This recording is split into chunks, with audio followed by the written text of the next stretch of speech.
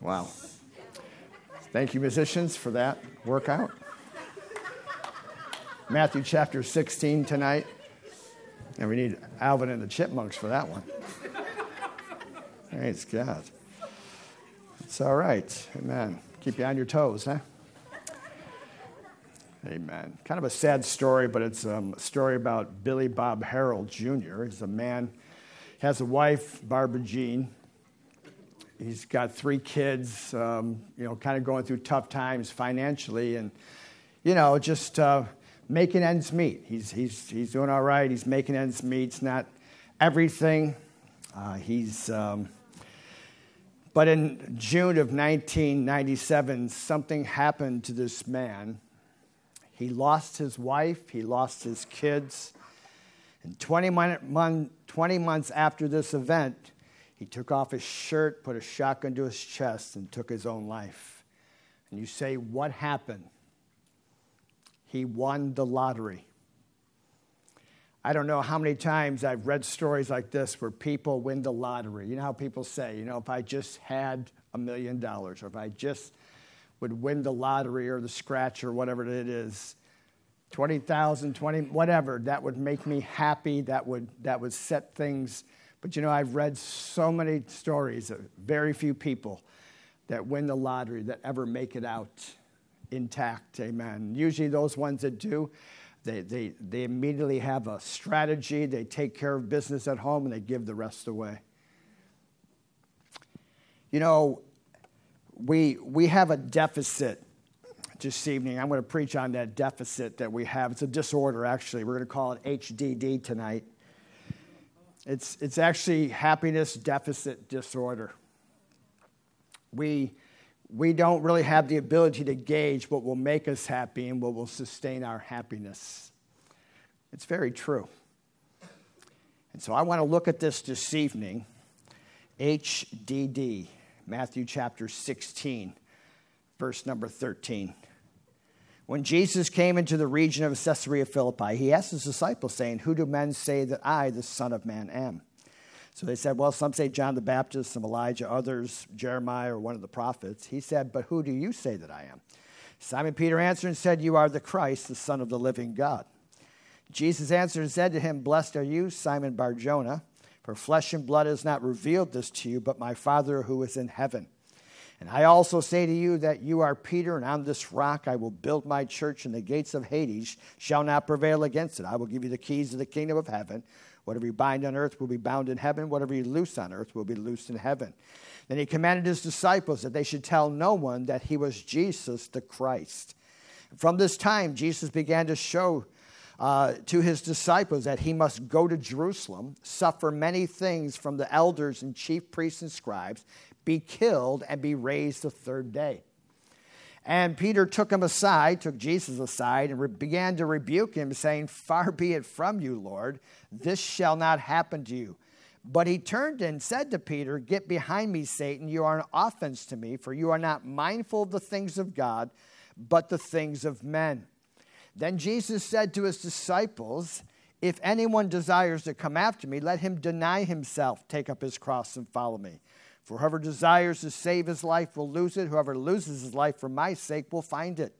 For what profit is it to a man if he gains the whole world and loses his own soul? Or what will a man give in exchange for his soul? For the Son of Man will come in the glory of his Father with his angels, and then he will reward each according to his works. Surely I say to you, there are some standing here who shall not taste death till they see the Son of Man coming in his kingdom." Happiness, deficit, disorder. Amen. Because, first of all, I want to look at something that every one of us deal with, and that is an incompetence on really what makes us happy. I would call it a happiness incompetence. Because we're pretty positive what would make us happy. Amen. A lot of people, it could be a lot of different things. If I had this, or if I went there, or if I had this kind of a job, or if I had this woman, that man, whatever it might be. There's so many different scenarios that you can throw into this, but everybody has a gauge what's going to make you happy. And because of that, we envision happiness. We have an imagination, so we can create this in our mind. And we can create scenes of contentment and joy and satisfaction right up here in the brain. Amen. We know things that we want to avoid, and so we can edit it as we go. Amen. We're avoiding all the bad stuff, all the worst scenarios. Amen. But you have to realize that we have a deficit in this area, because really what we do is we resist the things that actually will make us happy. You're looking at me like I'm crazy tonight. Jesus has affirmed that he is the Christ, amen, the Son of the living God. God has given this revelation to Peter. This is powerful. Amen. It's what the church is built upon. Amen. Those that get this revelation. And so, but then he talks about the cross. And Peter is like, far be it from you, Lord. This is not going to happen. Amen. So here's Peter. Here is something. See, here is something that's going to bring great joy to millions. Jesus dying on the cross, raising from the dead, is going to bring joy to millions. Bring joy to Jesus, even bring joy to Peter himself. And yet Peter resists the very thing that's going to be the source of his joy, which tonight obviously is our salvation. Amen. And so his whole view of what will make him happy was actually opposing his future happiness. Well, science is in. Science says the same thing. We do not know what will make us happy. And they do studies and all kinds of stuff on this stuff, you know what I mean? And they said, if somebody said, what would make me be real happy is to get promoted. And I said, well, how would you rate that? I'd rate it an 8 or a 9.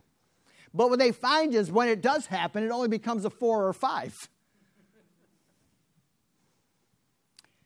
See, Peter obviously has a picture of future happiness.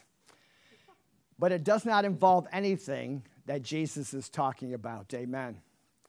You can dread hearing bad news or bad news about your kids sometimes. And yet when you hear it, it's not as bad as we imagine. And something's amazing about that is we bounce back. Peter, he saw the cross as the worst thing that could possibly happen. And it was very terrible. Amen. But when it was all said and done, Jesus goes on the cross, dies, raises from the dead. What's he do? He goes fishing. I mean, it's like, here he is, and he's in this spot, and the worst thing has just happened. This guy goes on and goes off fishing somewhere. See, we're always making decisions all the time based on what we think will make us happy versus what will bring stress. We're looking for things to make us happy, amen. The rich young ruler, he don't want to do what Jesus is asking, amen, because things and what he surrounds his life with, this is what he feels brings his happiness. This is part of his happiness. If I take all of this away, how am I going to find happiness in following you? The Bible says he went away sorrowful. It didn't work out for his happiness. It's like feeding the 5,000, amen. The disciples are going, send him away. Said, hey, we don't want to deal with this whole ordeal. It's stressful. And yet what's happening here is they witness one of the greatest miracles that would blow the human mind, that Jesus takes 5 fish and 2 loaves, and he feeds 5,000 men plus women and children. You have to realize that this is in all of us, amen. This happiness and competence is a part of our nature. We will continue to choose against the things of God because we imagine that our happiness is always found in something else. This is almost a proverb. It's insane. The Christian girl with the unsaved, wonderful boyfriend.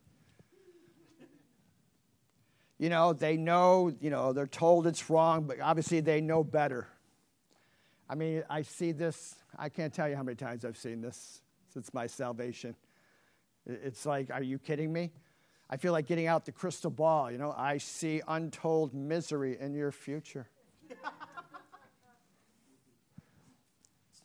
You hook up with that guy, he's going to wipe the smile right off your face, my dear. I know you know more than I do. Go ahead. Go ahead. Go ahead. Go be happy. You have happiness deficit disorder. Jesus' words, he says these words in verse 25, for whoever desires to save his life will lose it. In other words, we'll make life-losing decisions based on our view of what will satisfy. See, Peter is just simply guilty of thinking like a human being. That's all he is. He's guilty. He's not mindful of the things of God. He's mindful of the things of men. And so he's thinking in the terms of happiness that are based on this person right here. What I think will bring me happiness. He's rebuking the thing that's actually going to be the foundation of his future happiness to the end of his life. See, it's here where the devil can hijack our lives for his purpose. So I want to consider with you, secondly, the right response. J.R. Martinez, he was a son of a single Salvadorian woman. He was a handsome man. He was a talented man. And he had dreams of going into the NFL. What he did was he joined the Army. And that way he could give back, I guess, to his country, but at the same time, he could partake of the GI Bill. Go in the Army for 2 years, get out, do the GI Bill at some college, do his football dream and head for the NFL if that be possible. But while he was in Iraq, his Humvee ran over a landmine. And when everybody got out, he was actually trapped in the Humvee. It was burning. And he was horribly burned and disfigured. Later on, he's discharged from the Army. He said his life was over. Everything that would brought him happiness was now washed away. It was gone.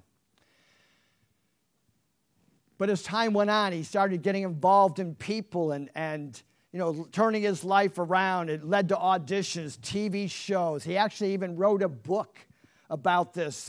Got a wife and a child, amen. He made this statement. He says, what I dreaded made possible a life I never would have had. What he thought would make him happiness and what he thought would ruin his life and take away all his happiness were actually just the opposite. And not that he would want to do this again, but this accident turned out to be, if you will, one of the best things that ever happened to him. He says, I have the life I never would have had if it wasn't for the road that I went down. I was going down a different road. In the kingdom of God, we're talking about, obviously, following Jesus. We're not talking about just the busyness of life. You can be very involved in the things of God and be very unhappy, right? I mean, it's not automatic, amen. You're not always just satisfied by doing stuff, amen. Something can be missing, and it can just simply burn you out as time goes on. Jesus, his command is not to think like men. Not to think like men, but to surrender to the will of God. That's what he's telling Peter.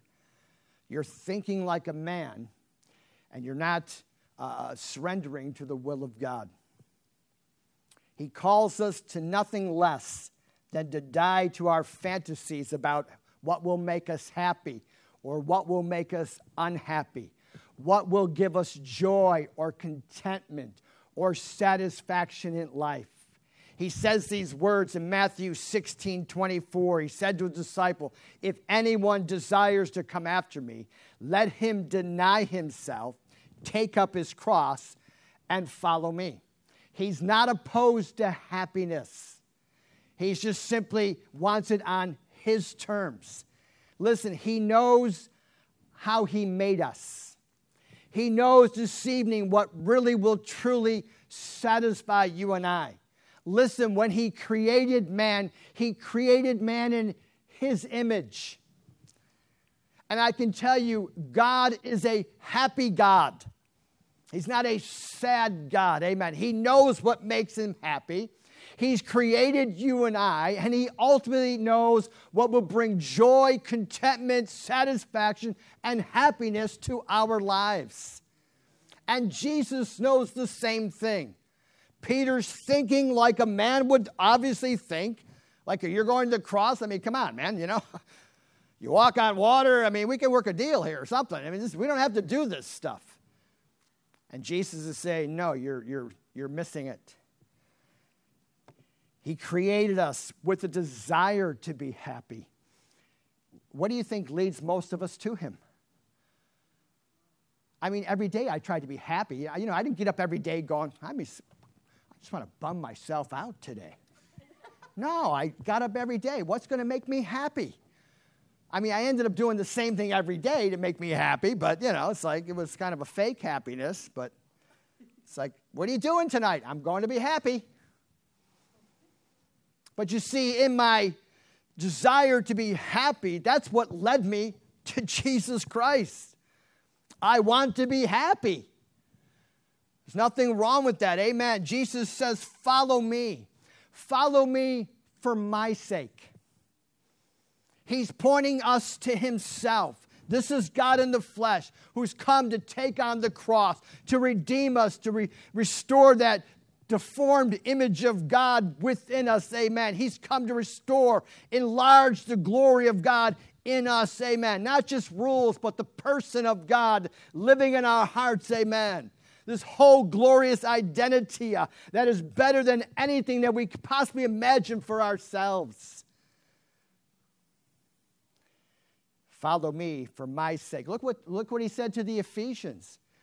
I mean, that you read the Ephesians, the first 4 verses of this church in Ephesus and Revelations, and they're doing this and they're doing that, and they're just, they're just a powerhouse church. And then he says, but I got this one thing. You've lost your first love. And he realizes that, what we are and what makes us joyful is not just being busy little Christians. It's him in us. It's doing the will of God. Listen to what C.S. Lewis says. He frames it in a very good language. He says, God designed the human machine to run on himself. He himself is the fuel our spirits were designed to burn, or the food our spirits were designed to feed on. There is no other. That is why it is just no good asking God to make us happy in our own way without bothering about religion. God cannot give us a happiness and peace apart from himself because it is not there. There is no such thing. See, this happiness that I'm talking about this evening, that God is talking about, it involves the lives of others. Again, science tells us happiness and satisfaction comes in what we do for others. Jesus was doing this for us. He's doing the most unselfish act there ever was. I'm going to go to the cross and I'm going to die for you. He didn't die for himself. He didn't have to. There's no reason why he had to deal with any of that. He did it solely for you and I. Amen. Isaiah 58:10, if you extend your soul to the hungry and satisfy the afflicted soul, then your light shall dawn in the darkness, and your darkness shall be as the noonday. Principle of life, if we seek happiness, we will not find it. But if we seek to care for others, it will be a byproduct of what we're doing. Chinese proverb.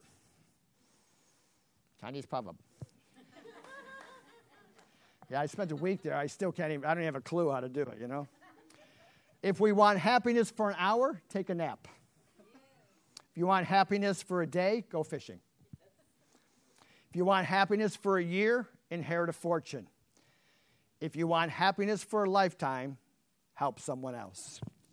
Another guy, he writes the paradox of happiness. Listen to what he says. He said, since well before pants and shirts replaced togas, philosophers have been the main source of wisdom about happiness and the good life. A central tenet of this ancient wisdom is the paradox of happiness. In essence, the paradox of happiness states that if you strive for happiness by direct means, you end up less happy than if you forgot about happiness and focused on other goals. Ancient wisdom advises us not to pursue happiness directly. Why does striving for happiness tend to result in unhappiness or disappointment? Many people frequently experience happiness, but both philosophers and psychologists note that we are so inept at pursuing it that if we do strive for it, we fail, sometimes catastrophically, and end up far less happy than if we had never tried. There's something about, not lastly, but is embracing the life that you have. I think I just told the story, and I don't remember if I told it or not, but but if I say it, you'll say, oh, yeah, you just said it like yesterday. But me and my wife were driving out in the country. I did say this, okay. And I don't know, I just got this aversion, man, to be out in the country, you know what I'm saying? Away from all the noise, the hustle bustle, human beings. We drive by those houses out there. They're on all this property, wraparound porch. You slow down. It's beautiful, painted. You know what I mean? Home on the range where the deer and the antelope play. You know, I mean, we're just talking. But you know what? That's not my life. One thing that'll help you to find happiness is embracing the life that you have right now. Godliness with contentment is great gain. Amen. It's not a complacent settling. It's real faith to see that this life, with all the things that we think are causing our unhappiness, can be embraced and can be enjoyed. Have fun and talk about God. That's what I'm saying. Let's look lastly at finding the power. Finding a genuine and lasting happiness is something beyond our ability to do and to maintain. See, Jesus promises life. Amen. This is woven into the command. It's woven into the promise for our text. For whoever desires to save his life will lose it. And whoever loses his life for my sake will find it. For what profit is it to a man if he gains the whole world and loses his own soul? Or what will a man give in exchange for his soul? See, finding his life, this is the life that is ordained by God. That's the best life, right? This is the only life that will satisfy. This life is the only one it can only be produced supernaturally in us. Joy that we seek, obviously, is the work of the Spirit of God. Joy is a fruit of the Holy Spirit. Believing joy that grows in us by the Holy Spirit. Listen, we're meant to serve with joy.